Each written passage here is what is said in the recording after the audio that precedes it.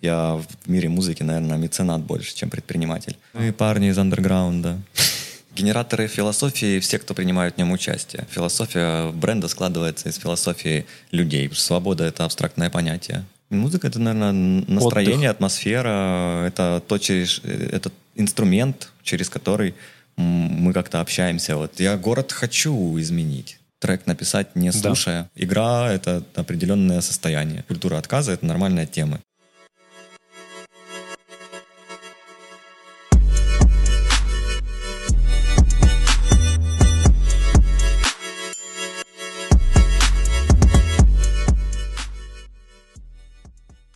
Всем привет. Это «На хвиле» подкаст. Как? «На хвиле» подкаст. Ну, как раз сегодня максимально тематический выпуск. Ну, просто шикарный выпуск. У тебя был вопрос первый. Да, не вопрос, а мы стараемся разнообразный готовить контент. И сегодня контент будет про искусство, наверное, про музыку, про одну из его частей, да? У нас сегодня в гостях Валентин Боболев. У меня был вопрос такой. Ты Боб Валентинов или Валентин Боболев? Как тебе ближе? Кто ты? Ну, для начала привет вам. Спасибо, что позвали. Вообще, я, конечно, Боболев Валентин. А Боб Валентинов — это сценический псевдоним, никнейм, под которым я, играю музыку. Потому что Боболев Валентин на английском языке сложно произносимый. Я хотел сделать что-то попроще. А меня друзья называют Боб, так я Боболев. И Боб, а дальше, просто Боб. Это слишком коротко, потому что... Это как шорт-нейм, да, такой? Да, это попробуй как торговую марку там good получи, потому что она уже там как бы всеми пользована. Поэтому надо делать что-то подлиннее. Боб Валентинов, это как типа производная из имени и фамилии. То есть сперва тебя друзья называли, Боб? И ты потом, отсюда... сокращенная, это как детская как кличка Боб. какая-то? Эй, Боб. То есть со школы тебя называют Боб? Потому что «Эй, Валентин» — это длинно. Все пытаются сократить коммуникации, сделать их проще. Ты сказал нам ранее, что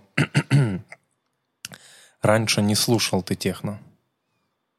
Раньше имеется в виду в юношестве. Вообще техно, не сказал бы, что моя самая любимая жанр музыки.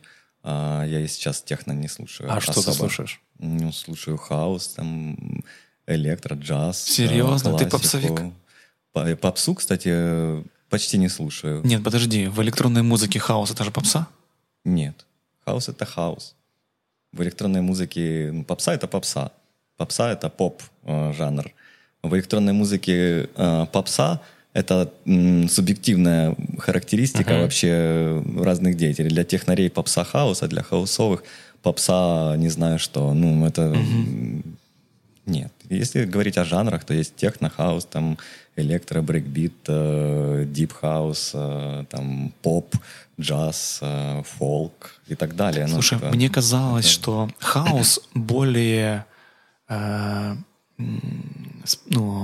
способен стать коммерциализированным. Или мне так кажется? Нет, на самом деле техно-коммерческого тоже дофигища. И я бы сказал, что техно, наверное, больше, сейчас более коммерческое направление, учитывая если посмотреть на самые посещаемые топ-фестивали, то там на главных сценах играет техно. Поэтому хаус — это более нишевая. Мое мнение, что это более нишевая музыка, чем техно. Поэтому сказать, что хаус более коммерческий, я так не считаю. Хорошо, время транса прошло? Нет. Нет? Время транса, есть такая тема, что жанры периодически возвращаются, и транс был популярен в 90-х годах, потом его популярность спала. Сейчас транс снова на волне. Возможно, скоро его популярность тоже спадет. Но на текущий момент транс я считаю актуальным жанром. А кто трендсеттер? Допустим, у меня в голове это Тиеста и Ван Бюрен. Кто сейчас? Это из 2000-х. Сейчас транс тот, что... Откуда ты? Тот, что сейчас на волне, он не в том виде транс IDM, как у Ван Бюрена или Тиеста. Это больше транс-хаус, наверное, транс с элементами acid-хауса, транс с элементами брейкбита или транс, преобразившийся некая немного. эклектика, да, пошла? Это как постмодерн, да, что-то из прошлого добавляется чем-то актуальным, там и создается смесь из прошлого и настоящего, как-то вот оно просто модернизируется. И... Как начать разбираться? Как ты в голове какую ты структуру себе разложил, как ты классифицируешь эти жанры? Хорошо, хаус, техно еще можно разобрать, да и обычный человек в маркете точно разберет. Транс еще можно, он затянутый такой, натянутый, да? Вокал там всегда, да? Думаю, что самый лучший вариант начать с посещения лекций Ромы Монотроника в школе культуры звука о жанрах музыки. Засчитано. Ага. А если сам? Как ты начал? Как ты пришел к этому? Чисто на опыте, на практике. Когда начал уже вникать в эту культуру, слушал, общался с людьми, и есть более компетентные, есть менее компетентные, но надо прислушиваться к более компетентным и задавать вопросы. Типа, а почему там это хаос, а это там не брейкбит? Потому что там есть у брейкбита там ломаный ритм, а хаус, потому что бит. У него есть там перкуссионные определенные там мотивы. Вот. И есть какие-то базовые там схемы, по которым пишется музыка, и из этого в каждом жанре определенная схема. Вот, определенные звуки. По-разному они формируются, синтез звука по-разному происходит для разных жанров. Трек можно написать, не слушая его? Трек написать, не слушая, можно. Да? Конечно. Но если ты соображаешь там в я понимаю. Ритмической картине, ты ставишь в нужных местах нужные триггеры, зная, как уже звучат звуки, и простейший трек написать наш Алекс за 5 минут вам сделает. Вообще есть передача Against the Clock на Ютубе, такая популярная, когда дается 10 минут разным деятелям из электронной музыки, они за 10 минут делают трек. Вот. Они слушают, конечно, но суть не в том, что за 10 минут они создают прям добротный, классный тречок, который звучит офигенно. Вот. А не глядя, простой какой-то можно сделать быстро. Слушай, в поп-музыке, а особенно сейчас рэп, да, на популярности, все пришли к тому, что синглы — это самое выгодное вложение и времени, и денег. То есть снимается сингл, под него там пишется клип какой-нибудь, все это уходит в рекламу, и все говорят о том, что альбомы невыгодно делать. Я в этом ничего не смыслю, серьезно. Ты ничего не Вообще не понимаю в этом ничего. Ты не предприниматель? Я предприниматель, но не в этой сфере. Я не знаю, как строится в поп- и рэп-индустрии сингловая или альбомная тема. Я не предприниматель в как мире в электронной музыки. музыке. Я в мире музыки, наверное, меценат больше, чем предприниматель. Я не особо зарабатываю на этом. У меня проект, я сказал, убыточный. Не сказал бы это так.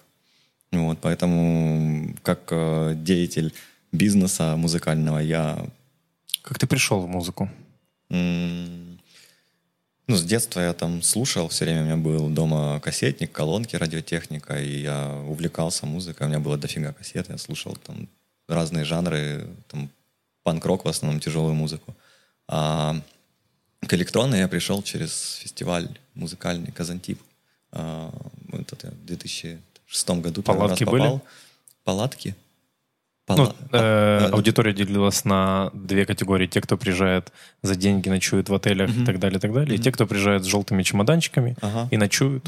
Я был посередине. Я не ночевал в палатке, не снимал отель. Мы жили там во дворе у бабы Любы какой-то, снимали комнату, и это было норм. В контексте того фестиваля это было, в этом и заключался прикол, что ты меняешь полностью пространство, попадаешь в другую сферу, культуру такую. В другое пространство. Ты меняешь там свое привычное на жить у бабы Любы, там ночевать, ходить ночью на тусовки и так далее. И тогда я первый раз соприкоснулся с электронной музыкой.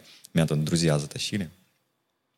С ними поехал за компанию. И потом уже в 2007 я приехал с пониманием дела, уже больше внимания уделял каким-то атмосфере, музыке и так далее. И постепенно шаг за шагом, путешествовал много, в путешествиях ходил на какие-то вечеринки, тусовки, клубы, и фестивалей посетил немало. ну, в том числе и электронных, и нет. Вот. И как-то вот жизнь меня подвела к тому, что начал заниматься этой деятельностью. Параллельно был в комьюнити, да? Или формировал комьюнити. Как можно... Знаешь, в чем вопрос? Что ты имеешь в виду? Вопрос в том, как сегодня можно прийти в музыку. Вот если я ничего не разбираюсь, окей, я нашел курсы диджеинга, например. Через какое-то сообщество можно, допустим, там пойти в диджей-школу культуры звука, и если у тебя есть желание, ты горишь этим, у тебя есть всегда возможность обучиться, затусить, проявить интерес, чем-то быть полезным и плавно там начать где-то выступать. То есть у нас сейчас киевская школа, Киев просто он более такой город... Прогрессивнее? Я не сказал бы прогрессивнее, сказал, много, прогрессивнее. И там гораздо больше разных событий. Динамичнее, да. Да, происходит. И у нас там, соответственно, больше трафик студентов и тех, кто учится и выпускается. Так Харьков — это город студентов, все же всегда студентов говорят. музыкальной школы, нашей. И сейчас уже мы делаем анонсы выступлений наших выпускников школы там, на выходных, где они играют. И вот на прошлой неделе там было уже 7 человек, которые играют на тех или иных вечеринках, причем достаточно хороших. Некоторые. Вот, поэтому и мы возим к себе в клуб играть выпускников и приглашаем. То есть вот это пойдя этим путем, можно постепенно начать развиваться. Как еще? Они сводят или уже что-то свое показывают? Это смотря, что они учат. Если учат диджеинг, то сводят. Нет, конкретно про вот этих людей, которые уже играют. Сводят, да. Ну, свести можно научить, в принципе, несложно научиться сводить. Это за 8 уроков делается. Ну, у вас это же 2 отдельных курса, верно? Сведение и написание музыки, да, 2 отдельных курса. Это совсем разные вещи. Сведение — это заключается идея в том, что ты подбираешь треки, типа прочувствовав их, там, подбирая под свой музыкальный вкус, формируешь из них там какую-то уже картинку и трек за треком сводишь их, и это твой перформанс. А написание музыки — это чуть другое. Это когда ты из разных звуков создаешь трек.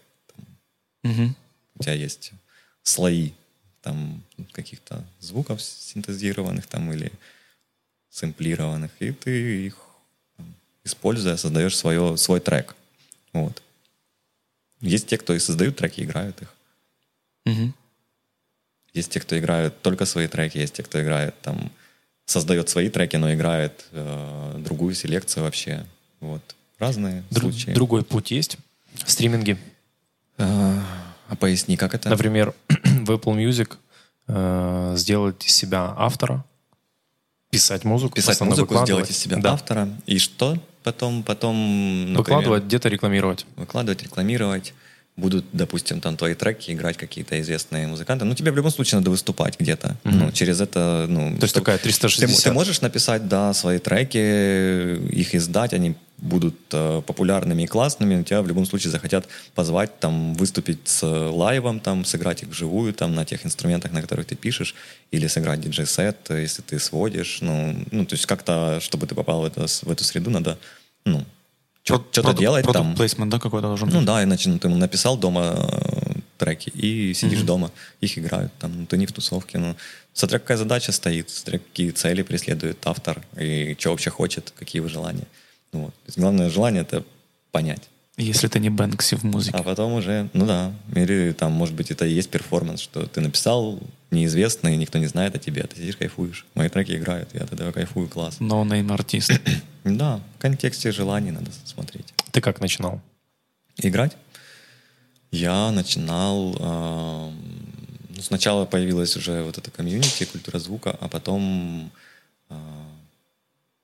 я начал с того, что я попросил научить меня писать музыку. Вот. Но я там не скажу, что в этом сильно преуспел, потому что надо много времени уделять, много времени у меня на это не было, и я после там попыток и каких-то там обучений захотел сводить музыку, попросил научить меня сводить. Ребята учили, я учился. Сегодня ты занимаешься сведением? Если Да. выступаешь. Да, я сегодня свожу. Ничего не пишу. Не творишь? Творю, Тянет. но сведение — это и есть творение. То есть вопрос контекста вечеринки, почувствовать, какую атмосферу создать. Один трек, он там погружает куда-то вниз, другой он там, наоборот, get high, а какой-то создает более танцевальную атмосферу, какой-то романтическую, какой-то еще, и ты выстраиваешь и создаешь там, ну, Импровизируешь, да? атмосферу. Прям в моменте Ну, ты так ощущаешь. обычно все делают. Ну, большинство, по крайней мере, мало кто подбирает заранее. Там. Это только вот если это какая-то конкретная музыкальная там, композиция, там, концерт, и он заранее продуман и прописан, то тогда артист выступает с перформансом, там, играет там, как концерт, и он сам концерт и есть атмосфера. А если это вечеринка, тусовка, диджей, сет, то обычно это в контексте ситуации все происходит. Там несется, дрова подкидывает кто-то в огонь, там видно, что там устали, чуть притормозили, и дали подумать, вот, и ну, где-то так это происходит, я так думаю. Ну, по крайней мере, это у меня, и я наблюдаю за другими. Плюс-минус. Давай сразу же в контексте про дрова в огонь. Кто Да. придумал на заднем дворе костер? На заднем дворе костер придумал я и Света, это моя жена. Мы с ней создавали концепт этого места, и костер, он как неотъемлемая часть. Я очень люблю огонь, и я был во многих клубах там в Берлине или где-то еще, и где есть двор, костер, это определенная кайфовая атмосфера. Вот она теплая. Возле костра происходит знакомство, общение, и очень хотелось, чтобы и в нашем месте он был не только про музыку, а про коммуникации и про, не знаю, про дружелюбие, про атмосферу, когда люди могут друг с другом знакомиться. Это, мне кажется, очень важно. Смотри, ты озвучил, что культура звука — это комьюнити. Однозначно. Ты генератор философии? Генераторы философии — все, кто принимают в нем участие. Потому что философия бренда складывается из философии людей. Просто кто сколько может вложить и кто сколько идей может подать. Но в любом случае собирательная из всех участников, настоящих или прошлых. Вот. И в этом бренде, в этом комьюнити, как вы говорите, есть частичка каждого, кто в нем участвовал.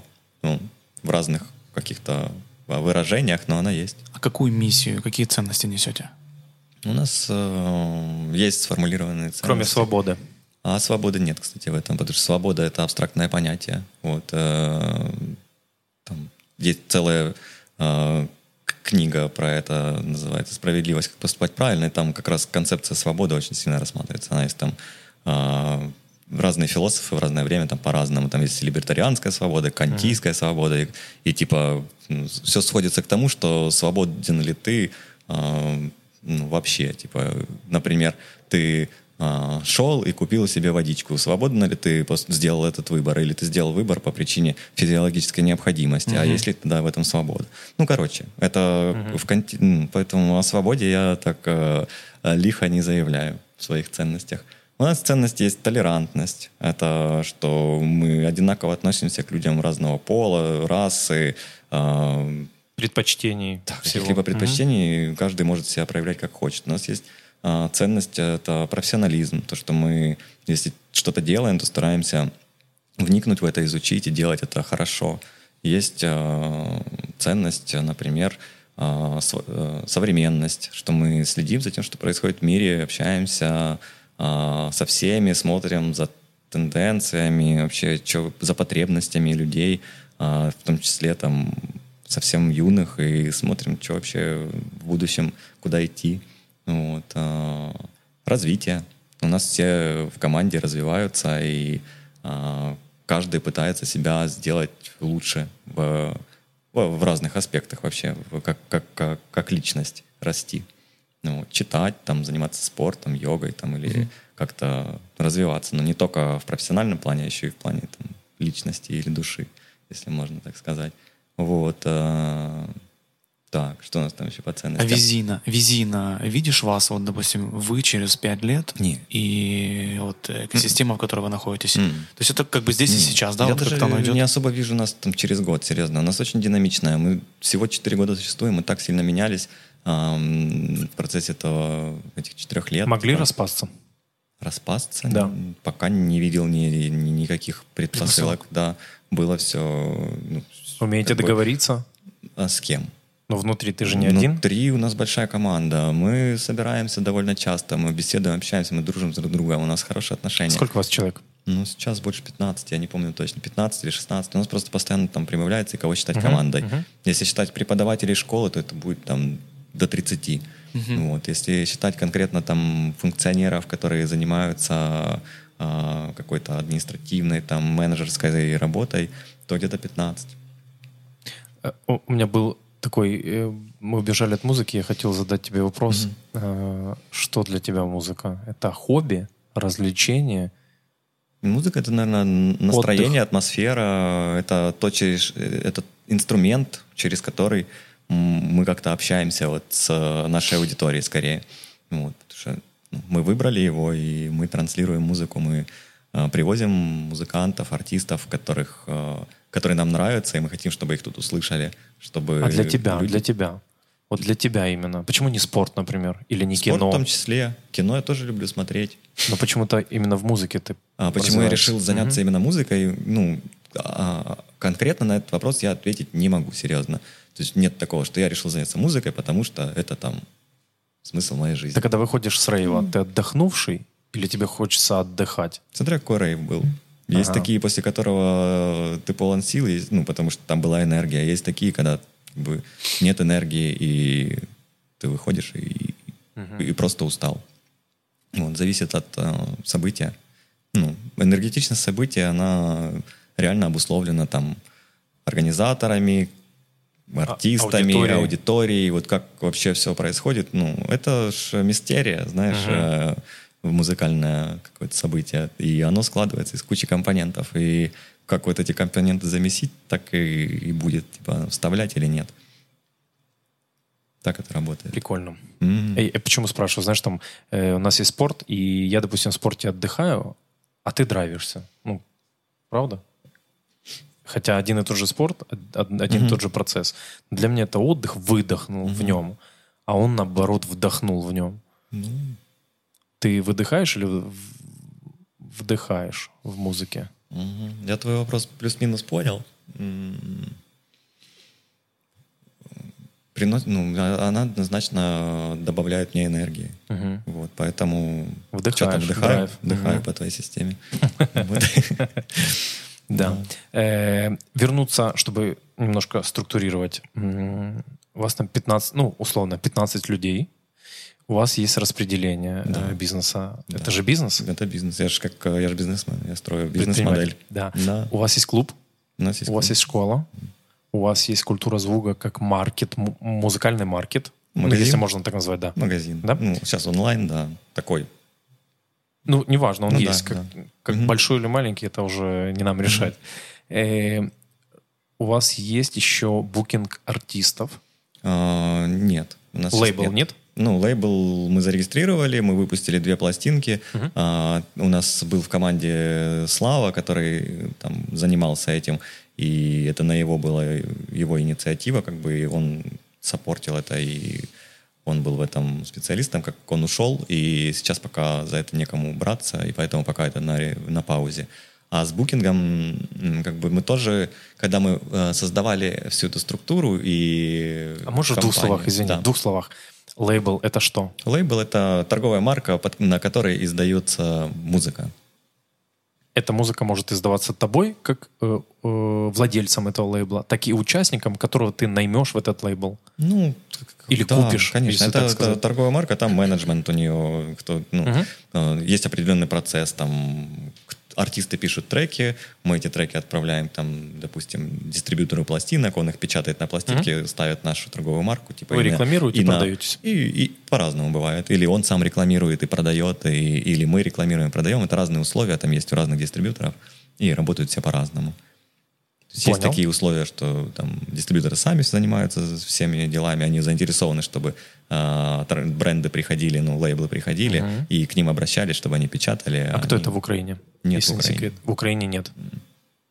То есть в Украине этого рынка нет, по сути? Рынок есть, все печатают в Европе. Или в Америке, или в Японии. В чем нюанс? Я думаю, нет аппаратура? Я думаю, в бюджете, да, там порядка, насколько я могу ошибаться, я там поверхностный ресерч проводил, порядка $1 миллион нужны инвестиции, чтобы построить производство для печати винила, например. И, я думаю, что это хороший бизнес-проект, но некому пока его реализовать. Я могу, как просто ваш знакомый, обратиться к вам с написанными 10 треками или 5. Ребят, можете помочь мне выпустить мою пластинку? Можешь, но не факт, что мы тебе поможем. Давай так, если вы хотите мне помочь. Если твои треки звучат так, как нам нравится, то вообще супер, да, мы возьмем и выпустим. Это будет стоить сколько? Для тебя? Десятки тысяч, да, если. Для тебя нисколько. Я просто отдаю материал. Если треки хорошие, то и для нас нисколько, да. А мы отдаем дистрибьютору, он слушает треки, говорит, блин, класс, эта пластинка будет продаваться, да, я ее печатаю, и там на определенных финансовых условиях мы работаем, да. Правильно ли я понимаю, что чем больше вы найдете талантливых ребят, и чем больше вы отправите туда, тем больше вы можете заработать на этом? Да на этом... Нет? Я не видел людей, которые на этом зарабатывают. Точнее, видел в Европе, но в Украине не видел. Все лейблы, которые здесь существуют и издают свои пластинки на разных дистрибьюторов в Европе, они, не зарабатывают на этом. Это либо зарабатывают сущие копейки, пиар. Что можно... Это типа продвижение себя, это пиар, это вообще, это как цель, я не знаю, как это правильно объяснить, есть мир музыки, там есть музыканты, есть лейблы, дистрибьюторы, пластинки, есть комьюнити большое диджеев, которые играют пластинки, все это вот так вот замешано. И, конечно же, интересно вбросить в это часть своей какой-то энергии, часть себя, вот, чтобы там твоя музыка появилась в этом всем, общем там мировом музыкальном сообществе. Кто-то нишево хочет участвовать там и хочет именно в этой нише занять место, издаться именно там вот на этом лейбле, чтобы с такой вот именно музыкой, чтобы играли ее вот именно такие люди. Кто-то хочет просто поучаствовать. Это все от желания опять зависит. И, в конечном итоге я думаю, что это типа энергообмен. Ты там написал трек, вложил силы, энергию, типа ты издал, он вышел в свет, и идет возврат энергии, там им пользуются этой музыкой, ее играют, слушают, переживают по этому поводу какие-то эмоции, и они там частично ты это чувствуешь. Как-то так в пространстве. Понял, круто. И есть букинг. Букинг. У нас? Да. Нет. Был? Мы делали попытки сделать букинг. Когда мы создали культуру звука, мы попробовали в разных вообще направлениях поработать, и вот лейбл сделали, и там магазины, клубы, школу, и делали там организацию ивентов какое-то время. И в том числе пытались сделать букинг, чтобы мы продвигали артистов и на этом как-то там зарабатывали. Тоже потом позанимавшись этой деятельностью, на этом не особо заработаешь. Артисты у нас на Украине там это вообще модель работы, она такая шаткая, неустоявшаяся. Есть букинг-агентство, есть хорошие примеры. Там вот в Киеве есть Лиса Малин, она там давно занимается букингом, и у нее получается, она вот там работает. У Клозера хороший букинг своих артистов. У нас просто нет, наверное, такого пула большого артистов, чтобы можно было на этом как-то начать вести какую-то деятельность, плюс бюджеты. Нужно менеджить это. И мы пока решили, попробовали, оно не идет, мы отказались, и все. Пока не занимаемся.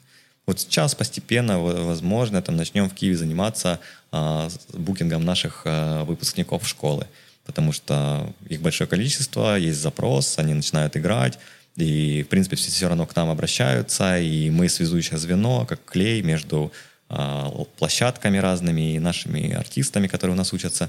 И артисты заинтересованы выступать больше, поэтому они заинтересованы, чтобы мы их продавали, площадка нужна новая. И как раз это просто удобный метод коммуникации и модель, когда централизованно обращаются к нам, мы выбираем, ставим в контексте события правильную музыку, сами отвечаем за это. Правильно я имею в виду, что не поставить техно, допустим, на какую-нибудь светскую вечеринку, то есть, а поставить туда определенный жанр. Слушай, все будут довольны. Может быть, это связано с тем, что музыка, которая вам нравится, она не масс-маркет, и из-за этого букинг не заходит? Однозначно, да, конечно. У нас нишевая музыка, у нас не сильно много посетителей, при том, что у нас классный звук, там все. Это одна из причин, верно? Мы парни из андерграунда.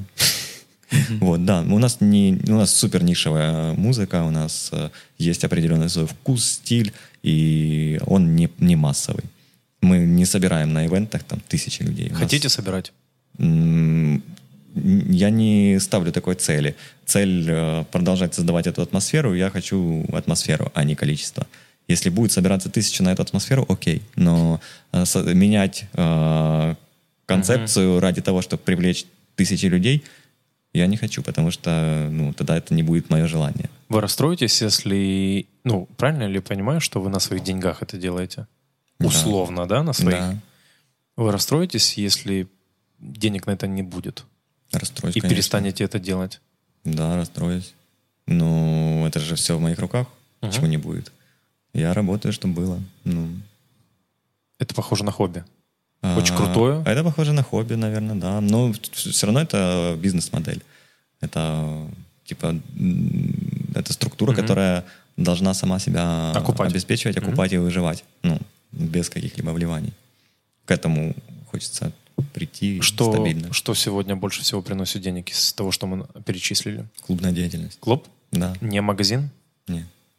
Вы не занимаетесь еще... Мы слабо магазином занимаемся. Мы продаем винил, но это не супер большие продажи. Мы сейчас имеем идею увеличить. Как? Через интернет-магазин. Доделать интернет-магазин. Мы его усвоим уже 1,5 года. Все, нет ресурса на него. Но я надеюсь, что появится. Временного, энергетического или деньги? Временного, энергетического нет. Не деньги. Временного, энергетического. Ты чем-то еще занят, кроме музыки? Я совладелец бизнеса, да. Много времени? Много времени ли я трачу? По-разному. Время от времени по-разному. Иногда больше, иногда меньше. Сейчас такой период, что трачу достаточно много времени на... Ребята, которые в культуре, они более творческие? Разные. Разные? Да. Есть творческие, есть системные. Я почему спрашиваю? Ты когда со своего бизнеса, там, где ты принимаешь непосредственно участие как управляющий, да, приходишь в культуру, ты успеваешь переключиться? Я вообще не испытываю такой проблемы. Ты одинаковый в двух этих сферах? Я разный в двух этих сферах. Нет, наверное, почему я разный? Я одинаковый в двух этих сферах, но я не вижу проблемы, что значит переключиться. Там у тебя одни KPI, тут ты приходишь, не можешь ты выжимать людей по... Здесь другая модель. Здесь совсем другая. Для меня я никогда не испытывал проблемы переключиться. Это естественно для меня. Да, тут другая вообще модель, другая история, другие ценности, другие порядки, и вообще все по-другому. Но при этом тут тоже есть дисциплина, тоже есть процессы, все ответственные, все развиваются, все понимают каждую свою зону, стараются делать и закрывать качественно. Если есть сложности, мы их обсуждаем, придумываем, как их преодолевать. Вы подняли тему «нет».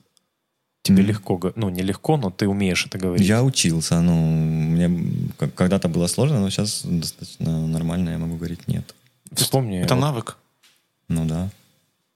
Вспомни что-нибудь из «нет» за последнее время, такое прям острое или важное «нет».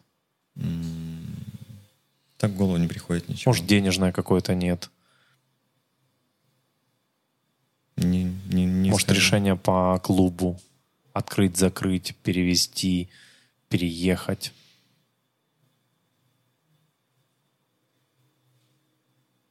Ничего значимого. То есть такого, чтобы как-то это отложилось эмоционально, это нет на меня, ничего такого. Поскольку это легко, оно, видимо, не остается автомат в голове. Ну да, я не супер принципиальный человек. Я обожаю компромиссы, типа находить вот общие интересы, там даже у каких-то, там, допустим, не знаю, не сказал бы там противодействующих сторон, но там у каждого свои интересы, это нормально. Одни там люди хотят что-то, другие хотят третьи. Я хочу, там даже в моей команде у каждого свои интересы. И важно эти интересы соблюдать, как бы не в ущерб своих, но в то же время там поддерживать. Если вдруг совсем не получается и пересекаются, там, что я хочу красное, а зеленое, ну тогда можно, ну, либо, если там позволяет ситуация, голубой предложить, а если зеленое нужно, то будет зеленое, типа, и ну, это вот нет. Но всегда надо стараться найти компромисс. Но и быть жестким тоже хорошо. Опять же, все в контексте.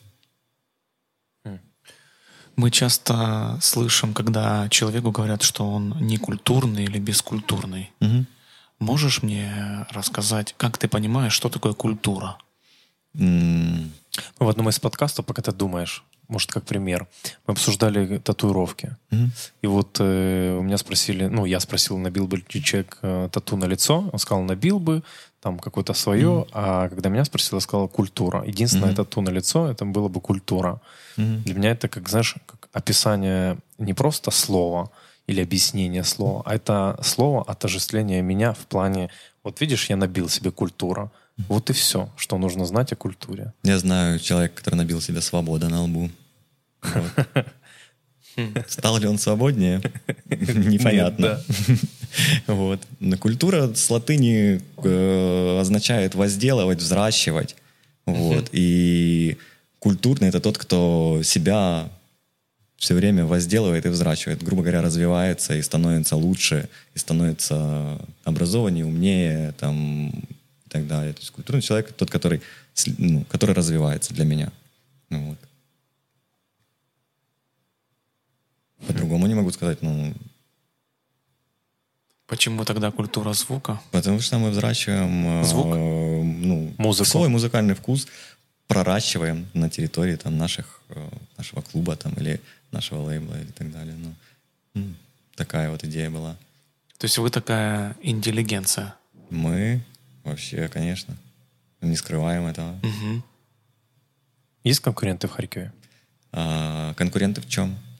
Вот в такой же культуре. Я не считаю, что есть, что есть вообще конкуренция в этой сфере. Типа, конкуренция — это борьба за что-то. Борьба за что? За ресурс. Достойный взращиватель есть? Есть. Не из твоей команды? Да, есть ребята. Сейчас они там... Есть ребята, которые отпочковались от нас. Они принимали участие там в какое-то время в проекте. Сейчас они там... Одни сделали лейбл там «Транспандемик». Это вот в контексте транса современного. Они там... Харьков? Они в Харькове, да, они пишут трансуху, издают там на своем же лейбле «Транспандемик». Вот, и она популярная. Вот, есть «Живот». Он еще живой. И там Игорь Аскет, арт-директор, вообще очень... образованный творческий человек, вот тоже занимается тем, что взращивает там определенную культуру, как бы, понятно, что она, субкультура, а не культура, и могут про нее говорить разное, но все равно это часть музыкальной культуры. Вот, и это клево, мне нравится.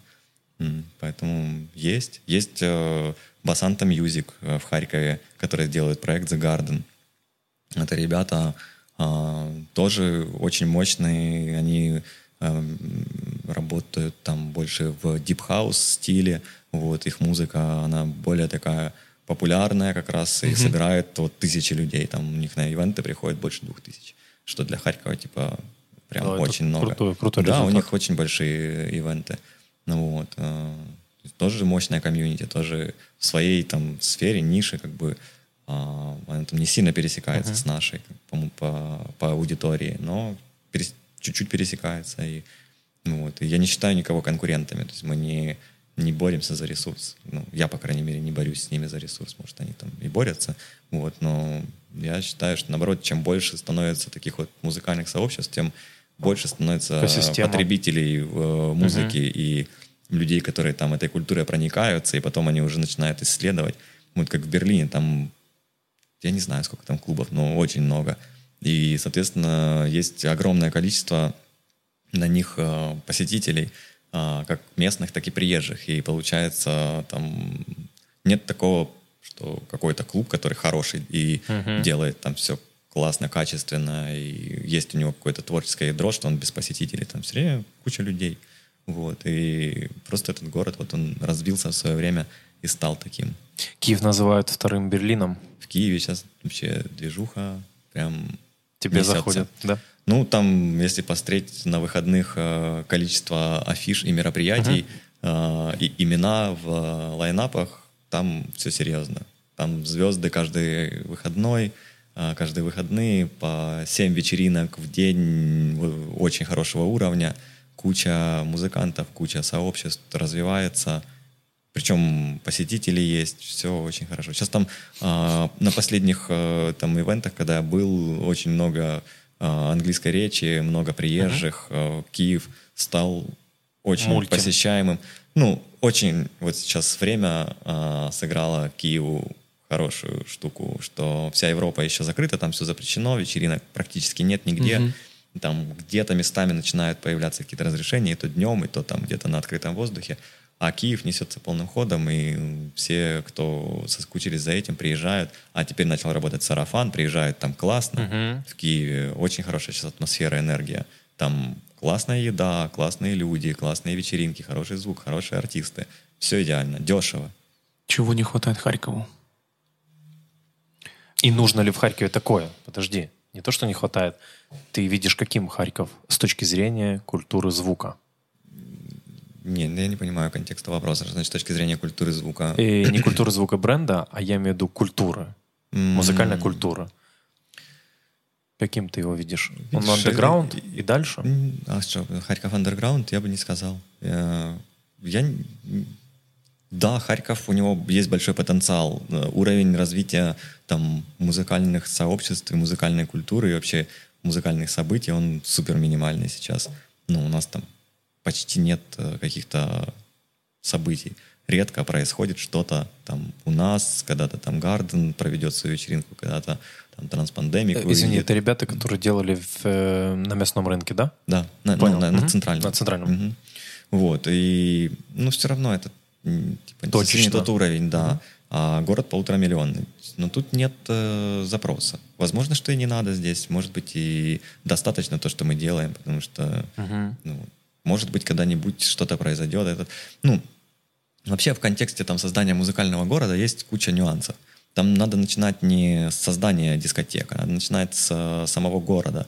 Типа делать его привлекательным для прогрессивной молодежи, чтобы она не уезжала в Киев, а оставалась здесь. А для этого его нужно делать красивым, современным, там, в контексте ценностей там, этой молодежи. Не тратить огромные там, миллионы на какие-то объекты, которые, они, может быть, имиджевые в контексте там, политики там, но можно чуть, наверное, другую избрать стратегию развития города. Вот, сделать все-таки этот дизайн-код, там, потому что обилие рекламы, оно сразу бросается в глаза, оно некрасиво. Вот, там, архитектура города, там, вот эти застройки многоэтажные, там, везде, кругом, они не выглядят красиво, типа, и не привлекают в город, там, людей, и не провоцируют их оставаться здесь, потому что тут классно. Там какие-то пешеходные улицы, какие-то там зоны развлечений. Это привлекает оставаться молодых специалистов. Молодые специалисты начинают работать. Они начинают работать, приносить в город прибыль. Город начинает развиваться. Соответственно, это там все такое одно другое тянет. И просто я думаю, что не все это видят. Вот, хотя в открытом доступе есть дофига материалов про создание музыкальных городов. Там целые есть научные работы. И есть многие города, которые этим путем прошли. И они создавали изначально инфраструктуру, общественный транспорт правильно там ходил. Он ходил и ночью, там, и потом создавались какие-то определенные зоны, где можно делать развлекательные мероприятия. Вот. А у нас, получается, там кругом жилая застройка, очень сложно найти какое-то место, где вы что-то развить. Вот, и надо как-то инвестировать сначала в это, потом оно начнет всходить, а потом уже начнет развиваться. А у нас как бы хотят или что-то развить, не инвестируя в какую-то инфраструктуру, или там вообще забить на это и, ну, как бы извлекать выгоду из того, что есть, да. Ну, а потом хоть трава не расти. Ну, типа такого, Слушай, знаешь, а когда-либо привлекали, допустим, тебя или твою команду как экспертов в рабочую группу для разработки вот этой стратегии города? Ну, не дай бог, кто-то там. Ну, было дело, да? Привлекали бы, ну, когда мэром был Кернес, ну, к нему отношения у всех супер противоречивые, как бы одни его восхваляют, другие вообще считают человеком там из криминала. Смотри, мне больше интересно, да. Вот мы с Сашей Нарыжной писали подкаст как урбаниста. Мне интересно, у управленцев где-то возникает вот эта штука, блин, нам надо позвать экспертов, нам не хватает этой экспертизы при генерации вот стратегии или тактики. Ну, были там позывы. Функционеры в городской власти достаточно прогрессивные. Там был Олег Дробот, он был заместителем Кернеса по цифровой трансформации, и он на самом деле, ну, много сделал в области цифровизации. И это Басанта Music и Garden, это ивенты, к которым он имеет отношение, он там в команде, он любит музыку, он любит вот этот определенный стиль музыки. И он очень горел делать город наш прогрессивным. То есть и он приглашал нас в команду, и мы собирались у нас с ним и обсуждали, что мы будем делать, типа, и были планы на то, чтобы в городе делать какие-то изменения там.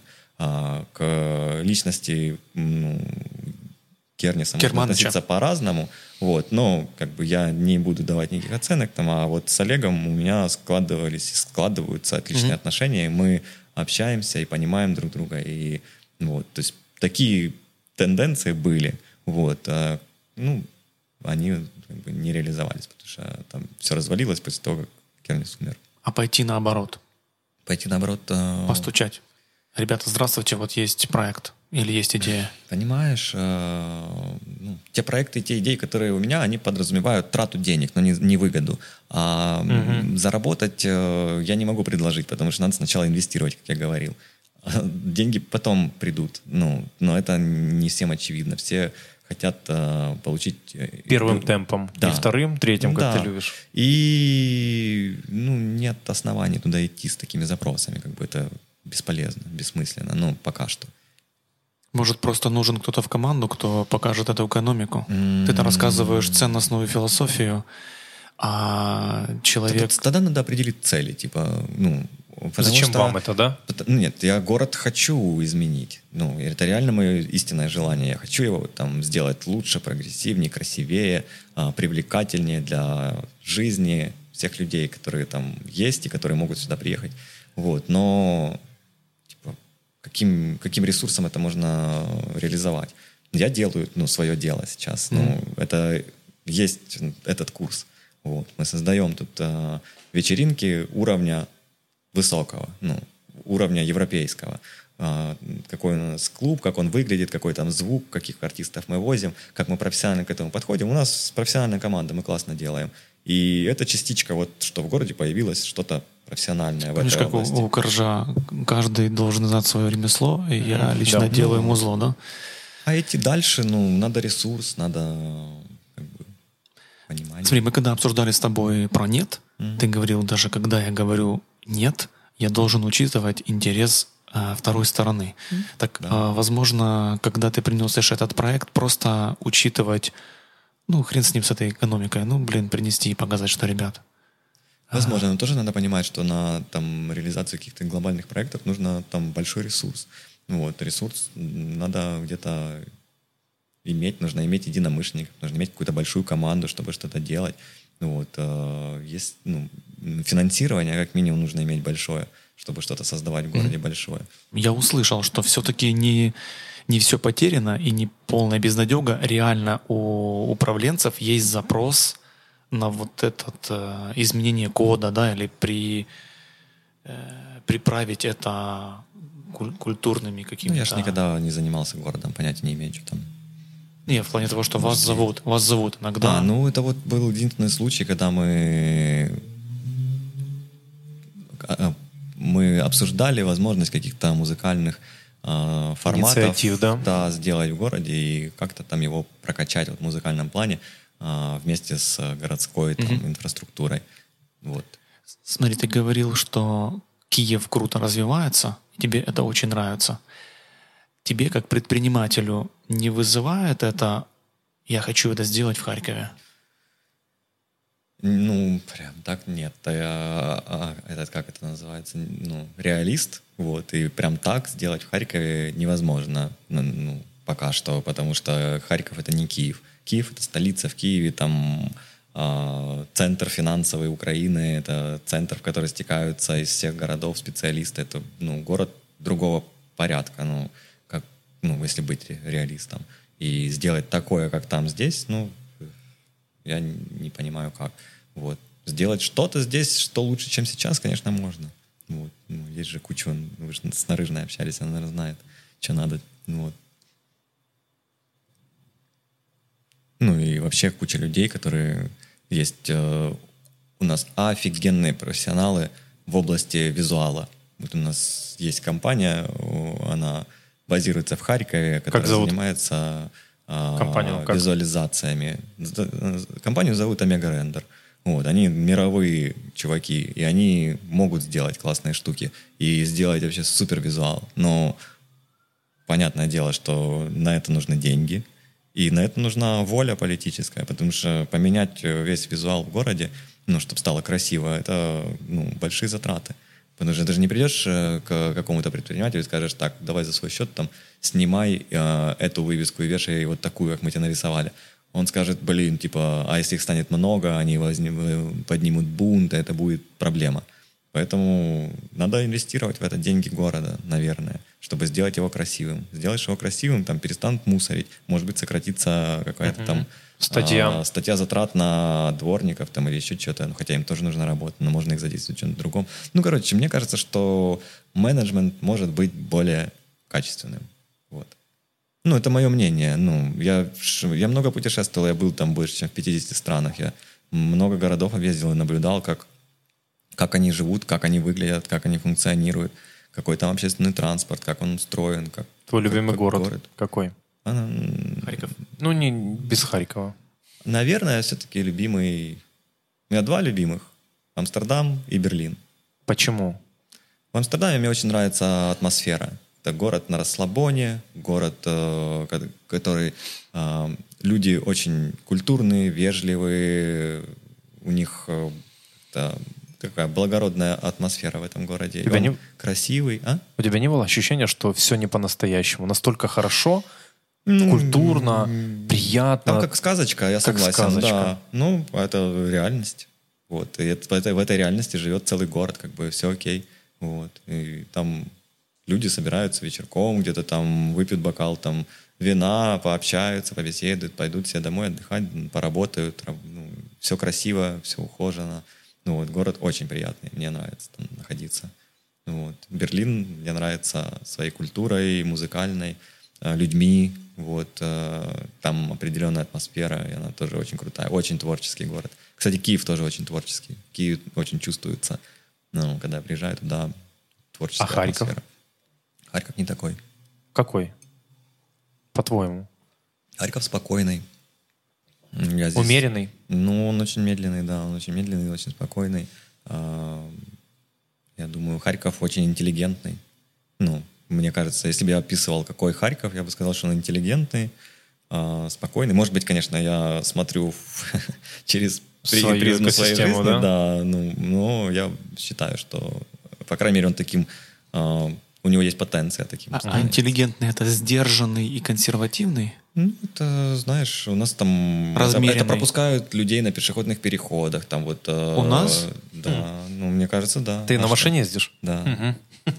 Я на машине Я хожу пешком. Но я вижу. Это очень сложно для людей, да. Для людей за рулем очень сложно понять, что пешеход first. Я понял. Это просто не знаю, но у меня такое переживание от Харькова. Ты пропускаешь людей? Я, конечно. Ты пропускаешь. Не все. Неважно. Слушай, а если уйти от городов, круто ты все-таки подытожил, умеренный, интеллигентный. Уйти от городов и вернуться в Берлин? Образованный.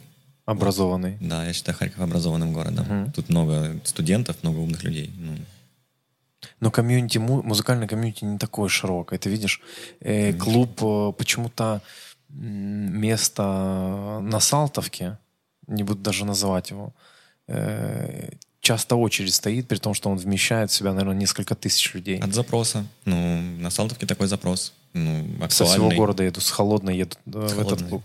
Ну, на Холодный, значит, такой же запрос. Хорош, согласен. Ну да. И вот в этом всем контексте Берхайн, правильно называется? Есть такой. Что в нем происходит? Почему он такой? И что ты про него знаешь? Культура звука не такая ли в Харькове? Не такая. Нет? Ну, в каких-то аспектах, возможно, такая. Расскажи, что ты знаешь. Я вот мало Берхайн? знаю. Да. Я там был один раз. С чего начинается этот клуб? С фейс-контроля. Нет, а ранее не начинается он там с очереди. твоего дресс-контроля, Ну, который ты продумываешь, нет? Ну, отчасти, да. Но я не особо продумываю, я так одеваюсь. У меня этот... Casual. Да. Европейский, я бы даже сказал. Ну, да. На самом деле, фейс-контроль, он не по одежде смотрит, а по твоему состоянию больше. Вот, одежда — это второстепенно. Ну, серьезно. То есть, если ты в контексте происходящего, ты понимаешь, что это за место, ты знаешь, что ты туда идешь, и твои намерения как бы совпадают с намерениями там этого места, тебя туда пускают. Вот. Ну, понятно, чувак, понятно, что если ты придешь там, допустим, не знаю, в Берхайн в спортивных синих шортах, там, в шлепках и в какой-нибудь там цветастой футболке, ну, с какими намерениями ты не шел, как бы, ну, это там, возможно, не стильно. Если это будет стильно, ну, то тебя опустят. Вот, потому что там разных людей я встречал, и девочек в платьичках, и компанию в смокингах, там, и в вечерних платьях, которые пришли после корпоратива или чего-то, встречи там какой-то, вот, и тусовались там, вот, и понятное дело, там все в black, вот, большинство, потому что принято так. Это какая-то промзона. Это похоже на что? Да, это какое-то промышленное здание старое, которое... В каком районе, не помнишь? Это около центра или... По-моему, там... Пригород? Кройсберг через реку, я не помню, как там район называется. Там, это же Берхайн, это Фридрихсхайн и Кройсберг. Кройсберг — это Берг, а Фридрихсхайн — это Хайн. Бергхайн — это на стыке двух районов он находится. Да, он, получается, там на стыке Кройсберга и Фридрихсхайна. Промзона, да, и здание, которое, не знаю, на каких там условиях работают. Вот, ну, короче, они там его сконструировали, изменили там архитектуру, сделали зоны, танцполы. Вот, выглядит круто все. Очередь длинная была. Фейс-контроль. Маркетинг или реально забит клуб, и они не впускают? Нет, как ты реально... Думаешь? Нет, клуб не... Ну, клуб... Они знают наполняемость клуба, сколько людей надо пустить, чтобы было комфортно. Желающих приходит больше, чем комфортное количество гостей, поэтому приходится отказывать. Ну, вообще культура отказа — это нормальная тема, типа за границей, и все понимают, что зайдут не все. И кого-то пускаются, никого-то не пускают. Кто-то сегодня в плохом настроении пришел, кто-то в хорошем, кто-то там немного хорошем. злой, кто-то в сильно хорошем, кто-то, ну, что-то не то ожидал. Или, ну, в общем, разные бывают причины, и фейс-контроль никогда не объясняет о своих поступках. Они такие же творческие люди, как и музыканты. Они создают атмосферу. Кого пустили, вот они создают этот коктейль, а этот коктейль дает определенную атмосферу внутри. Вот, поэтому это творческая профессия. И они вот запускают, да. Ну, а там в Берхайне 2 танцпола. Один, который главный, там самая творится основная мистерия. Там хорошая звуковая система, там играет обычно техно-музыка. Вот. Дофига людей, и это как коллективный акт. Музыкальный акт. Музыкальный, да. Вот. Есть там танцпол помягче, наверху, панорама-бар, там больше хаус-музыка играет, и, соответственно, другая атмосфера. Это музыкальное движение или связано что-то с сексом, более с интимом? Связанное с сексом в том числе, да. Там, ну, да, там можно заниматься сексом, если Открыто. Такое желание открыто. Ну, вот, это не запрещает немецкое законодательство, в отличие от украинского. Вот. И нет в этом там никакой проблемы. То есть никто от этого там ни разу не жахается. не пострадал там морально или как-то это. Вот. Ну, это такое место, но оно подразумевает это. Поэтому туда идешь с пониманием, что там вот оно целостное, вот так все. Там хочется работает. уйти в трип. Уйти в трип, что ты имеешь в виду? Уйти в трип, нетрезвый трип, имею в виду. Нетрезвый трип. Хочется ли? Ну, кому-то хочется, кому-то нет. Это же зависит от человека. Вот. Понятно, что там эта культура, она подразумевает там употребление каких-то веществ, и каждый там делает свой выбор там, или свои желания реализует. Это, опять же, укладывается в этот мир. Ну, как бы, это нормально. К слову, в культуре звука у вас частенько появляются очереди на входе. И люди частенько ждут. Редко. Да? Ну, редко, да. Ну, наверное, я просто попадал на какие-то массовые бывают сходки. В определенное время там какое-то все подъезжают, и у нас гардероб имеет определенную пропускную способность. Там пока зашли, заплатили, поставили печать, разделись, сдали вещи, там проверила охрана, чтобы не было запрещенных вещей, и пустили. Поэтому есть пропускная способность канала, как люди из IT должны понимать. Шлюз. И поэтому, когда пропускная способность приезжающих такси становится выше, чем пропускная способность гардероба, возникает очередь. Но это явление не... Часто отказываете людям? Да. Почему? По разным причинам. Настроение, состояние? Настроение, состояние, да, поведение, что угодно может быть. Мы стараемся не пускать тех, кто не поддержит атмосферу, а разрушит ее. Ну, это стараемся чувствовать. Это, как правило, видно. Там, пообщавшись, задав пару вопросов, там, если человек себя ведет нагло, агрессивно или как-то там проявляет себя не очень, то он может точно так же внутри с гостями себя проявлять. Там, и мы, соответственно, таким отказываем. Ну, вот это нормально. Но мы просто хотим создавать определенную атмосферу внутри. И это наше право. Мы вот выбрали такой путь. И мы выбираем людей, которые нам создадут эту атмосферу или будут не разрушать ее хотя бы. Вот. Какое топовое количество людей было у вас на вечеринке? 400 человек там, с чем-то. Это на Новый год было. Но При вместительности... Это прошло за всю вечеринку. Вот уже на Новый год было. Там они пришли, ушли. Ну, такой трафик.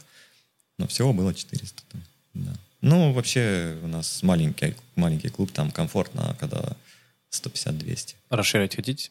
Пока нет. У нас нет проблемы с тем, что желающих зайти больше, чем места. Пока что не было. Ну, расширять, это же, есть плотность еще, понимание плотности происходящего. Ты можешь расширить, и потеряется плотность. И будет не так кайфово внутри. Нюансы. У меня складывалось ощущение внутри, что мне очень тесно. То есть я не могу, знаешь, как в клоузере. Кайфани от этого. Да? Вот попробуй кайфануть. Чувство в клоузере посещает, что ты можешь провалиться везде. Там уйти, туда уйти. И вот есть это ощущение легкости. Здесь сильно не могу, понял? Может, я просто... Знаешь, не знаю, на какую-то вечеринку попадал, потому что действительно ты попадал, где было много людей и было плотно. Вот. Бывает иногда, что действительно плотновато. Вот. Ты посещаешь все вечеринки? Нет. Нет? Ну, не всегда в городе, во-первых. Когда в городе стараюсь, почти все посещаю. А часто играешь? Нет. Нет? Я играю редко, да. За последние там полгода я играл пару раз. Свое? Или сведение? Нет, я играю чужие треки, да, сведения. Свое играл? А у меня своего нет, я же не пишу. Ничего музыку. не пишешь? Вообще Просто ничего. ты говорил, что ты учился. Я учился, но ничего не написал. Ничего не писал. Да, у меня ничего нет. Окей, а вот, знаешь, есть мнение, что мы все возвращаемся в творчество, ну не все, делимся на тех, кто возвращается в творчество, когда ему плохо, и те, когда им хорошо, возвращаются в творчество. Это что за такое соображение? Откуда? Ну смотри, часто музыканты, артисты, скажем так, кто пишет треки себе, не обязательно электронные, поп-артисты, часто говорят о том, что пишут альбом, трек, когда, супер плохо. семейные проблемы, еще какие-то философские вопросы и так далее. Ты возвращаешься в сведение, когда тебе хорошо? Не, я не руководствуюсь такими принципами. Нет связи между мне хорошо или мне плохо. И когда я возвращаюсь, я не возвращаюсь. Я играю по возможности. Есть желание, там, возможности. Что такое желание у тебя? Желание? Да. Пережить этот опыт. Да, игра — это определенное состояние, когда ты там чувствуешь аудиторию, формируешь какое-то там состояние на танцполе, ты переживаешь эти звуки, этих людей, все это вместе, этот микс такой, это определенное переживание. Это инструмент что-то сказать? Да аудитории нет? Это инструмент что-то пережить совместно. Это не то, что сказать, выразить мысль, потому что мысль ты не выразишь через музыку. Это переживанческий момент, это состояние, ты можешь пребывать там в драйве или там в задумчивом состоянии или каком-то еще. Это такой микс, просто такой грани, знаешь, каких-то восприятий. Для меня более, кроме как пережить состояние, как агрессия, гнев, радость или что-то еще. Так же с музыкой, только это спектр, оно такое не дискретные какие-то там определенные, каждый в свое погружает. У кого-то там много агрессивных состояний, у кого-то много наоборот, тоняшных, у кого-то меланхоличных, у кого-то подумать, у кого-то не знаю, еще что-то. В общем, это такое. У каждого есть свой настрой, свой какой-то свое состояние. Где самая мощная музыкальная культура? Берлин? По твоему мнению? Да. По моему мнению, наверное, Берлин. Сейчас, да. Сейчас не знаю, конкретно сейчас момент, может, и Киев, знаешь. А вообще, за последние годы, мне кажется, что Берлин — это прям такая столица электронной музыки. В Америке был? Я не был в Америке, я еду в Америку в сентябре. Собираюсь. Есть какие-то точки к посещению? Да, я хочу в Нью-Йорк, в Сан-Франциско и в Л.А. побывать. В Нью-Йорке больше всего, дольше всего. Поэтому какие там точки я еще не ресерчил. Посмотрю. Там много мест хороших есть. Поспрашиваю еще у друзей, знакомых, что там. По рекомендациям друзей поеду. В этом контексте, смотри, существует дома-мод, да. И они создают тренды. А есть музыкальные дома-мод. Есть музыкальные лейблы, знаковые, или музыкальные клубы, или музыкальные сообщества. Понял, в чем вопрос? Они создают тренды. Кто это? Конкретно? Например, это города создают или лейблы, как ты говоришь? Музыкальные тренды создают. Или такого не существует? Я думаю, что и у городов есть свои определенные состояния и свои какие-то особенности музыкальные. И, соответственно, исходя из этого, там появляются такие сообщества, которые создают музыку в контексте энергии города, своей. Как-то это формируется. Не могу объяснить точно как. Это более случайно или это все-таки масонская история? Что такое масонская история? Навязанная тема. Мне кажется, мода, которая в одежде, это более такая... Нет, как можно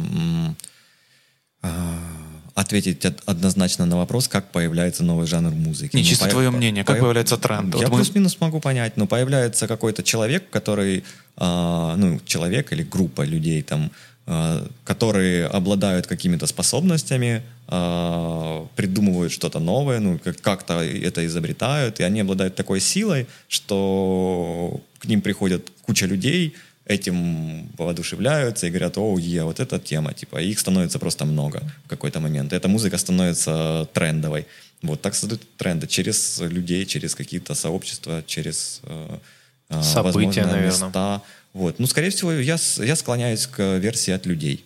Появляются какие-то сильные люди, и что-то из них прорастает. Как технологии шагают вперед. Появился Стив Джобс, говорит: телефон должен быть без кнопок. Что-то же он так решил. Как-то потом это стало супер популярным. Пришел человек. Это же от человека. Так же и с музыкой. Пришел кто-то... Virgin Abloh. Кто там хаус изобрел. Там еще... неважно. Пришел и придумал, что надо Он умер недавно, все. да? Ты об этом человеке? Ладно, плохая у меня эта музыкальная эрудиция. Да, наверное.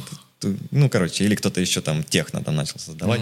Там, пришел, записал там, как молот там кто-то херачит по железяке, там засэмплировал, там, еще там фильтр подкрутил, получилось там класс, типа качает.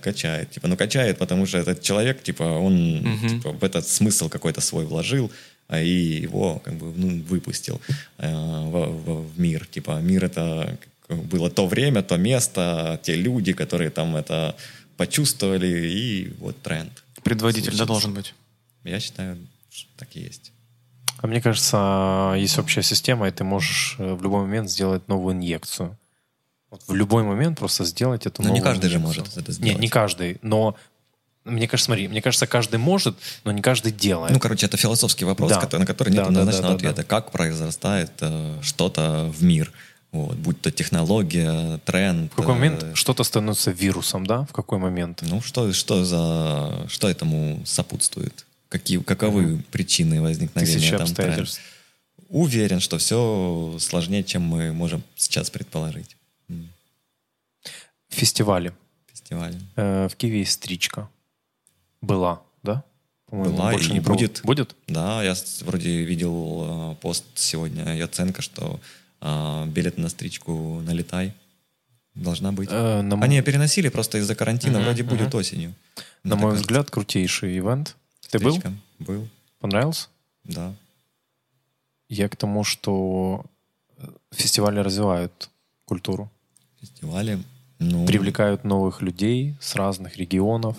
Да, фестиваль — это, наверное, как инфоповод, что-то заявить чуть громче, чем обычная вечеринка. Соответственно, там они как магнитик еще за счет вот этой совокупной энергии тех людей, которые уже там в теме, и те, которые создают, они притягивают еще новых, там, которые приходят. Образовываются. И дальше уже, я не сказал, что образовываются, они типа проникаются этим, и дальше они выбирают себе там, а им нравится, не нравится. Нравится, продолжают этот путь там уже в вечеринках, чем-то еще.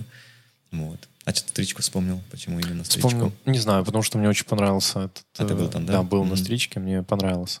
Да. Мне понравилось то, что было очень много зон разных, с разной музыкой. И вот, ну, ты как, знаешь, ты за одну ночь ты побывал там в 5 разных клубах. Так, а когда подкаст выходит у нас? Подкаст? Да. Я думаю, что в сентябре, в начале. Ну, все, да. А что? Не расскажу. Фестиваль мы тоже делаем сейчас. Я к этому и подвел. Да. Что в Харькове с фестивалями? В Харькове с фестивалями. Так. Надо быстрее. Вы какой-то помните? Мы решим быстрее. Харьковский? Харьковский фестиваль электронной музыки. Ни одного не знаю, ни одного не слышал. Какие-то есть фестивали, точка сборки 2007 года или 2008. Ой, 2001. Дела давно минувших дней. Когда Бенни Бенаси приезжал. Бенни Бенаси популярный деятель. Вот. Был. Ну, не знаю. Что с фестивалями? С фестивалями в Харькове? Да. Ну, нет каких-то значимых. Нет. Ну, вы планируете? Есть фестивали, но они небольшого масштаба, скажем так. Вот. Я там не особо осведомлен о том, что есть, и не слышал вот о каких-то, которых бы были похожи на Расскажи, что планируете. Мы у себя планируем сделать фестиваль, на котором бы нам, вот как команде культуры, было бы классно отдохнуть, на который бы мы хотели поехать. Отдохнуть сами. Ну, такой создать, на который бы мы сами вообще хотели бы поехать. Вот. Поэтому Где, когда?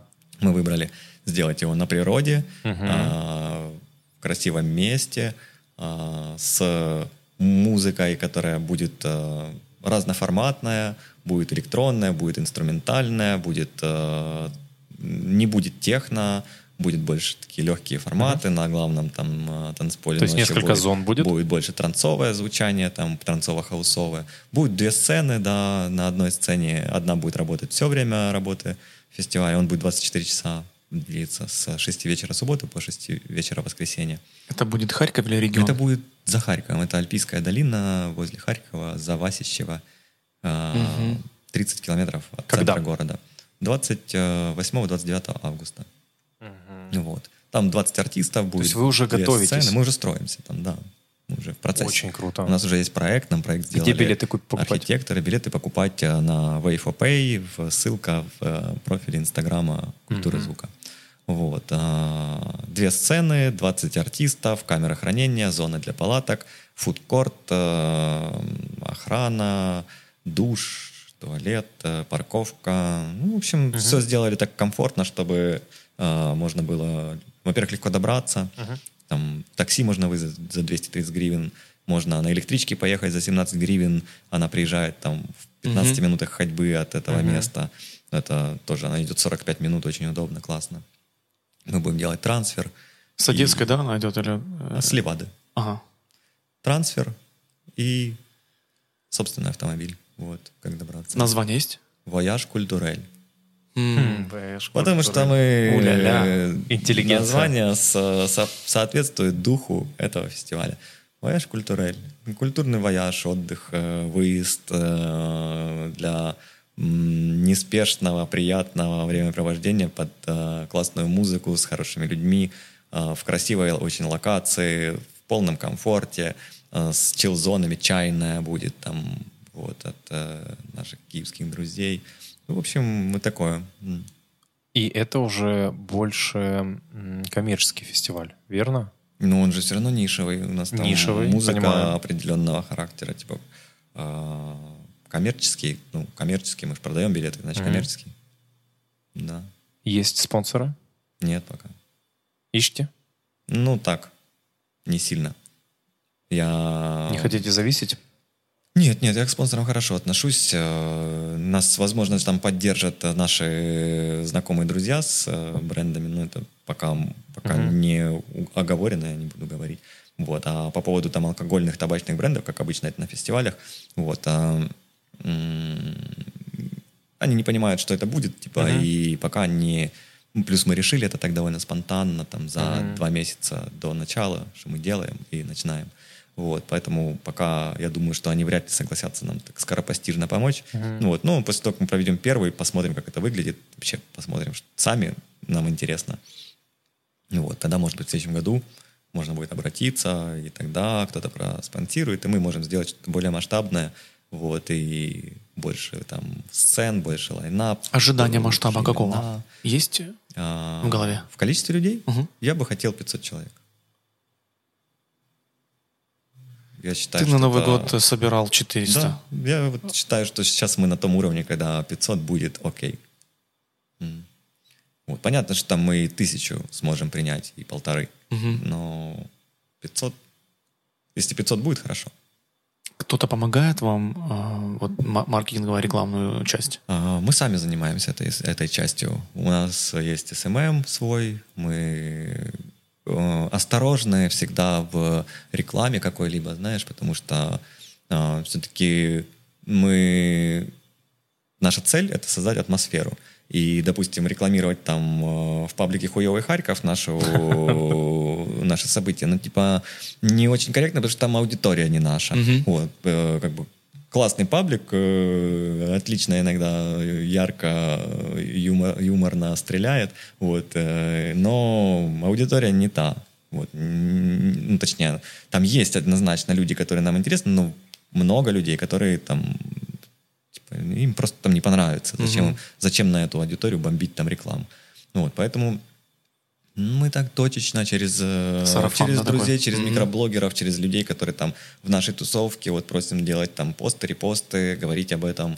Вот, люди включаются, сообщают своей аудитории. Мы так нишево работаем, и поэтому, ну, понятное дело, что я могу там потратить там $3000, бомбануть там какую-то рекламу, заработать на этом 6 за счет проданных билетов или там 10 и, ну, собрать 2000 людей, которые приедут, и это не будет Voyage Culturel, это будет другой ивент, типа это не будет той атмосферы, поэтому первичная атмосфера, вторично количество. Змеёвый уикенд.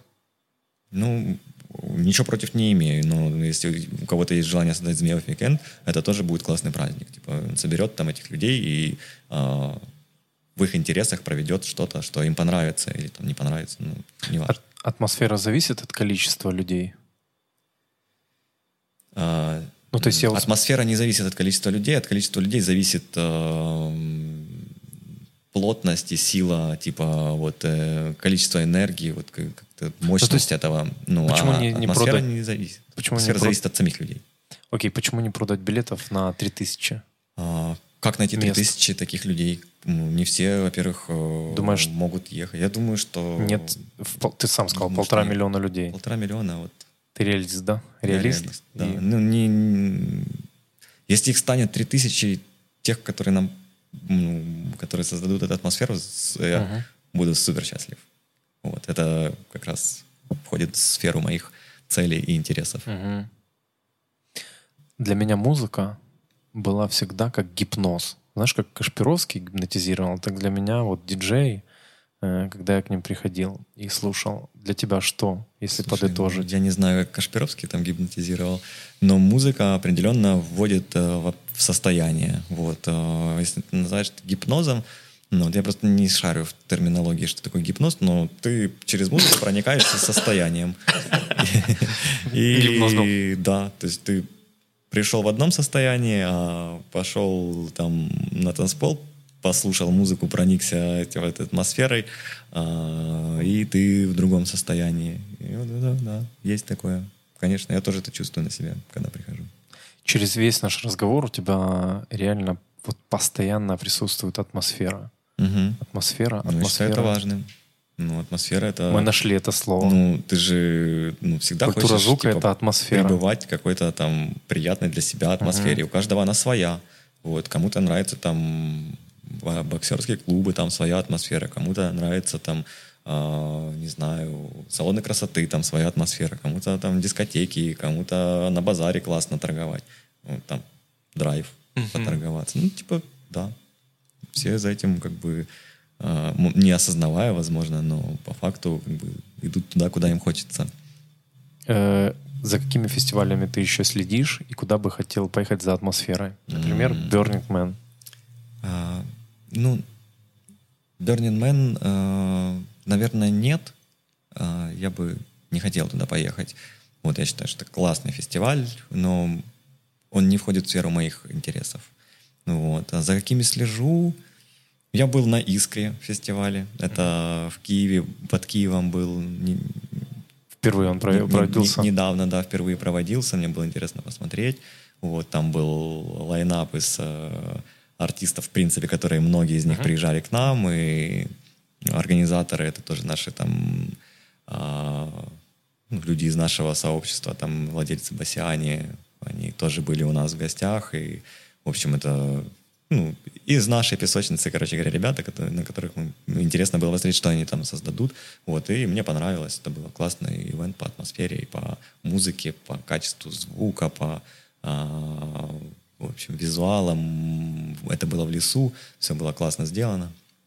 Вот. Brave однозначно классный фестиваль. И я считаю, самый большой, самый значимый в Украине сейчас из-за Электронной музыки. Он мультижанровый сейчас, но как бы с акцентом на электронное, я бы сказал. Вот. Это очень большой проект, это гиганты фестивальные украинские. Я не беру Атлас. Да. Атлас — это поп больше. Это там типа охватывает все. Вот. А из заграничных, которые не в Украине, я... Мы были во Вьетнаме на Фукуок. Знаешь, там? Да, знаю. Там Эпизод. Да. Это ж... Бывший казантепец.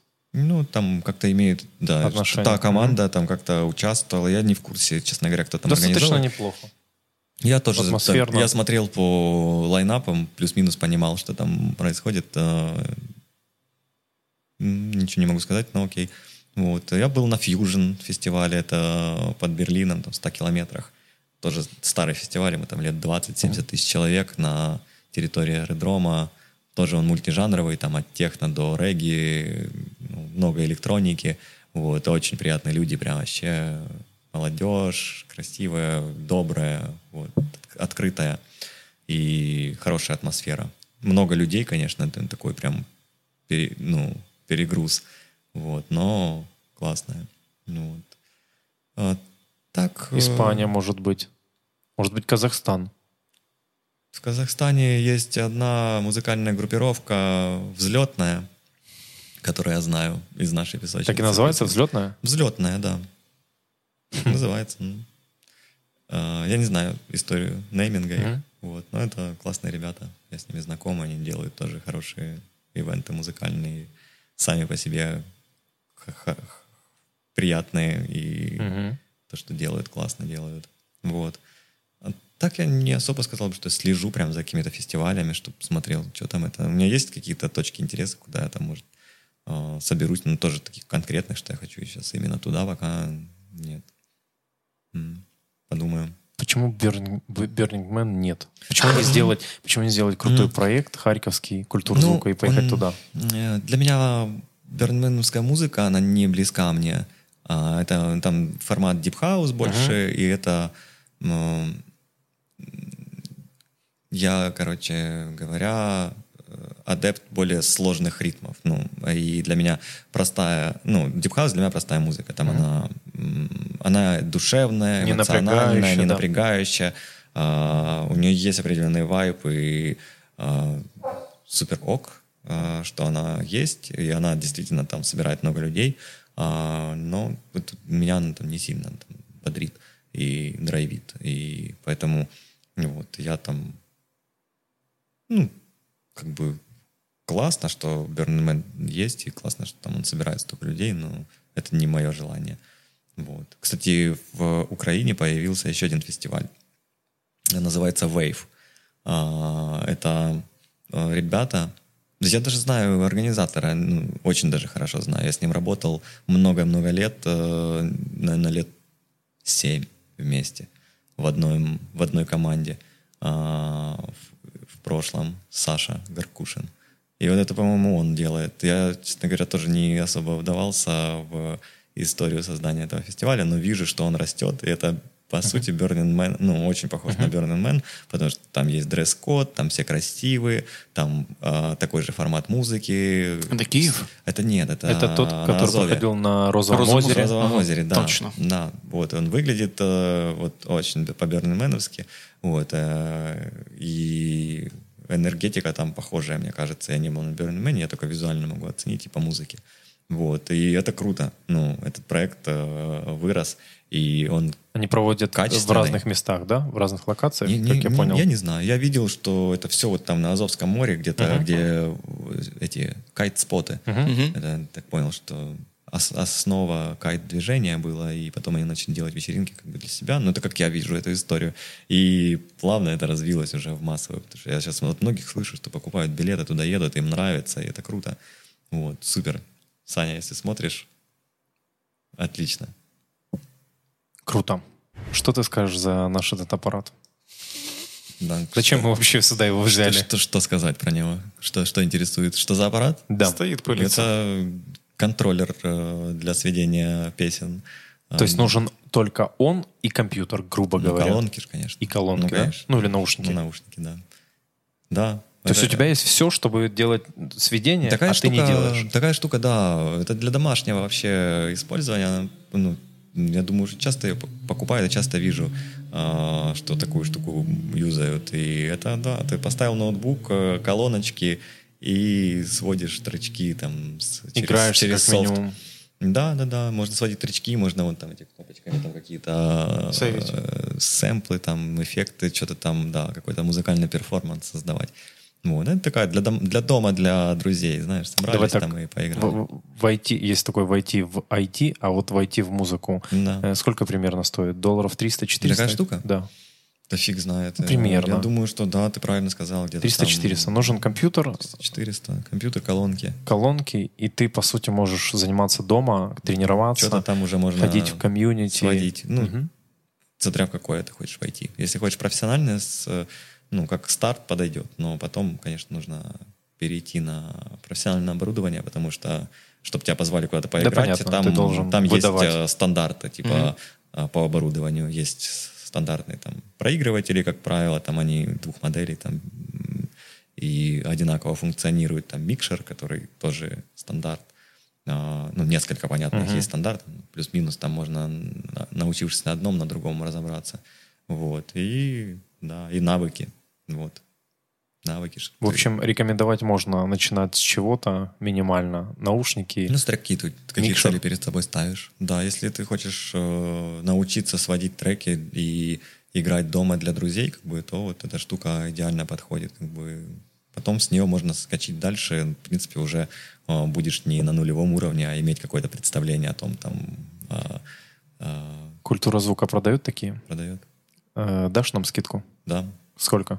Я не скажу, потому что у этих брендов рекомендованные цены. Обратись ко мне лично. Нет, так я имею в виду... Я хотел, чтобы прорекламировали, и пускай кто посмотрит и очень хотел попробовать, не боялся. Да, вопрос скидок регулируется брендом. От скольки до скольки дай? Не скажу вообще ничего по этому поводу. Это нельзя говорить. Но если напишут на хвыле, ты будешь лоялен. Не суть, мы не можем давать скидки. Я могу только тебе дать по дружбе. И сделать это так, что я куплю сам, знаешь, за полную стоимость, а потом тебе продам в убыток себе. Ну, лично. Очень хотелось еще спросить за рынок пластинок и за рынок всех этих прослушивателей. Говорят, что он растет. Я тоже такое слышал. А я у тебя где-то читал, что если бы не пластинки Pink Floyd, продаж не было. Это, знаешь, шутка? Это шутка. Да, это шутка виниловых магазинов. Нет, продажи Pink Floyd действительно там какие-то большие. Вот, это, ну, знаешь, как... Какой-то единорог, да? Как яркая фразочка, что, типа, если бы не пластинки Pink Floyd, то магазинов зарабатывали вдвое меньше. Действительно, дофига продается Pink Floyd, да, но Pink Floyd на виниле как-то не знаю почему, но вот он... Первую пластинку, когда покупает винил проигрыватель, Pink Floyd, там какой там альбом у них? Это там, где стена? Dark Side of the Moon. Dark Side of the Moon. Да, Dark Side of the Moon — это, типа, первый по продажам. Потом Wish You Were Here, следующий. Потом Стена там еще есть. И вот, это то, что покупают сразу. Какая-то дань, да? Ну, блин, классно звучит. Музыка, да, такая вне времени, она актуальная всегда. Вот, поэтому и классно. Ну, мне тоже нравится. Тоже Pink Floyd. Как ты начинаешь свое утро? Проснулся, включил музыку? Не всегда. По-разному. Проснулся, включил музыку. Проснулся, сначала сделал там йогу. Проснулся, полистал ленты Инстаграма или проснулся, что-то там почитал. А на кого подписан? На кого подписан? Давай не по фамилиям, а какие тематики в ленте у тебя? Я немного на кого подписан. У меня там, может быть, 600 подписок. На людей, которые там из моего круга общения. Подписан на каких-то музыкантов, за которыми слежу, которые там... Например, парочку можешь назвать? Ну, я там...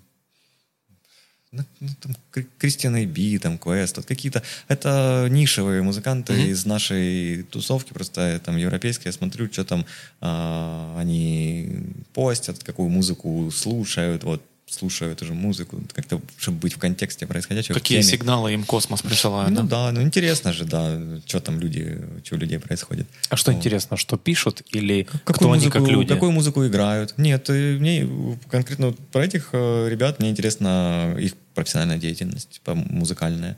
Ну, кто они как люди, я узнаю, когда знакомлюсь лично. По соцсетям я не делаю таких выводов. Это, ну, они, как правило, не совпадают с реальностью. Надо пообщаться, обсудить мировоззренческие позиции, знаешь, что там вообще за жизнь поболтать. Вот, тогда станет понятно. А так по фотографии они могут ретранслировать какой-то образ, понимаешь? Так многие делают, что на себя нацепляют какой-то образ, что я вот такой. Типа, и начинают в нем пребывать. Типа, и все вокруг, весь контент, все свое там этот в образе идет. А когда ты с человеком общаешься вживую, ты за этим образом уже имеешь возможность усмотреть, типа, кто он там на самом деле. Вот, и это отдельная история. У тебя есть какие-то, знаешь, не ожидания, а предпочтения к человеку? То есть вот для тебя что-то важно в нем. Например, воспитание. Вот все остальное прилагается, но если человек не воспитан, тебе сложно с ним вообще и не хочется общаться. Ну, или... там, внешность, вот что-то самое важное, честность. Нет, у меня нет самого важного. Ну, есть какие-то принципы. Честность, конечно, ну, важна. Вот, толерантность. Искренность, ну, там, уважение к пространству вокруг себя, к людям. Там, ну, Воспитанность — это слишком абстрактный фактор. Воспитанный, там, херово воспитанный, хорошо воспитанный, он тоже воспитанный, знаешь, там типа просто херово. Вот, поэтому там сложно такой термин применить. Вот. Ну, какие-то, да, качества, которые, знаешь, с человеком приятно находиться рядом. То есть он не, как там сейчас говорят, не токсичный. Не токсичный. Вот, да, не токсичный. И, конечно, с кем-то интересно во что-то одно там играть, с кем-то другое, с кем-то поговорить, с кем-то поразвлекаться и так далее. То есть с кем-то идеи повыдумывать. Лучшие друзья есть у тебя? Да. Да? Да. Давно с ними? Ну, со многими, да, с некоторыми недавно есть. Друзья после 30 есть? Появляются? Друзья после 30 могут появляются, конечно. Вообще, какая разница? Друзья могут появиться независимо от возраста. Это вопрос просто. Да, я думаю, что вот это после 30 не тусоваться, или там я уже стар, чтобы идти на вечеринку, это исключительно, ну, типа, наш культурный код нации. Вот, потому что там в других регионах и странах нет такого.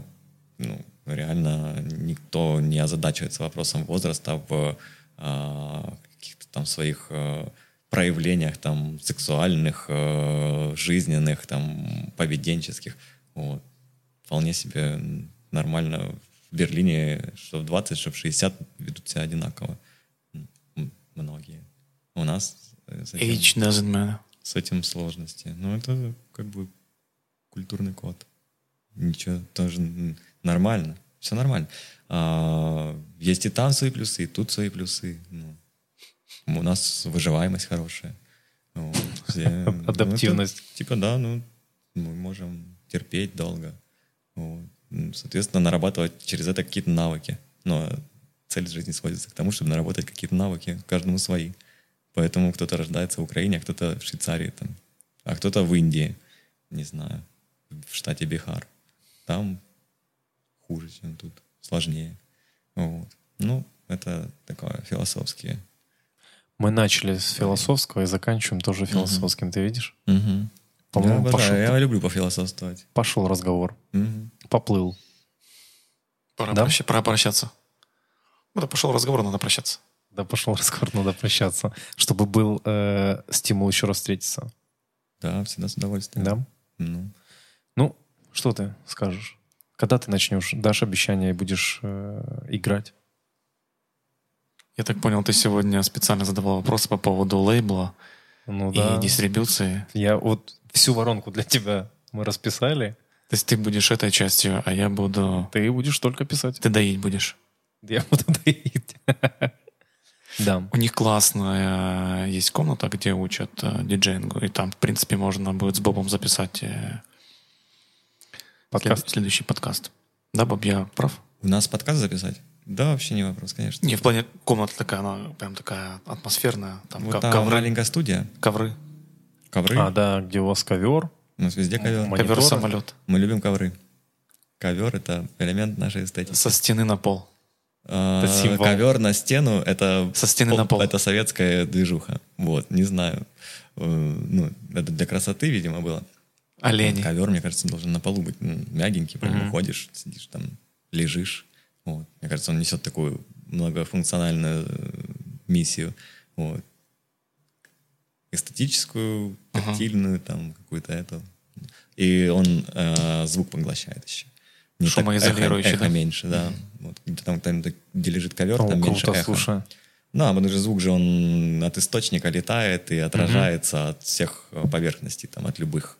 Вот. А есть поверхности, которые его поглощают. Вот ковер, он там имеет свойство поглощать высокие частоты. Ну, вот такие, вот такие какие-то... перкуссионные, да? Ну, элементы, да, вот речи, там какой-то высокотональный, там, или какие-то щелчки, вот он чуть-чуть поглощает. Ну, там, средний спектр уже нет, но для этого есть другой материал. Он висит на стенах в школе и студии, там, он более толстый, и он уже поглощает другой спектр, там, средние частоты, и уже там ты почти не слышишь эхо. Ну, только там басовая волна, она проходит сквозь него, она не отражается. Потому что басовые волны длинные, они пронизывают пространство, и поэтому гул слышно далеко от клуба. Вот, потому что длина там, басовой волны там, 2 метра, она идет там, далеко, ее сложно удержать. Нужно толстый слой изоляции, который мы, кстати, сделали в клубе, там стену толщиной 1,5 метра там, из разных звукоизоляционных материалов, чтобы бас не улетал туда за клуб, потому что там живут люди. Вот такая ликбез по частотному поглощению материалов. То есть ты в теме? Ну, я ж говорил, что у нас ценность профессионализм. Боб, Да. спасибо, что нашел время. Спасибо. Да, спасибо вам. Классно пообщались. Спасибо. Да, ребят, вам Это тоже спасибо. Да, это был На «На хвиле». хвиле» подкаст. Пока. Лайкаем, комментируем, подписываемся. Перепосты. Смотри, по поводу этого не обещаю, но по поводу того, что мы появимся на Spotify, Хорошо, уже лучше. Бобу обещаю. Давайте, я послушаю подкаст Боба Бас, это Тёмы Куприяненко и Олега Хромова на Spotify уже. Спасибо. На Спасибо. связи. Пока. Пока. Спасибо.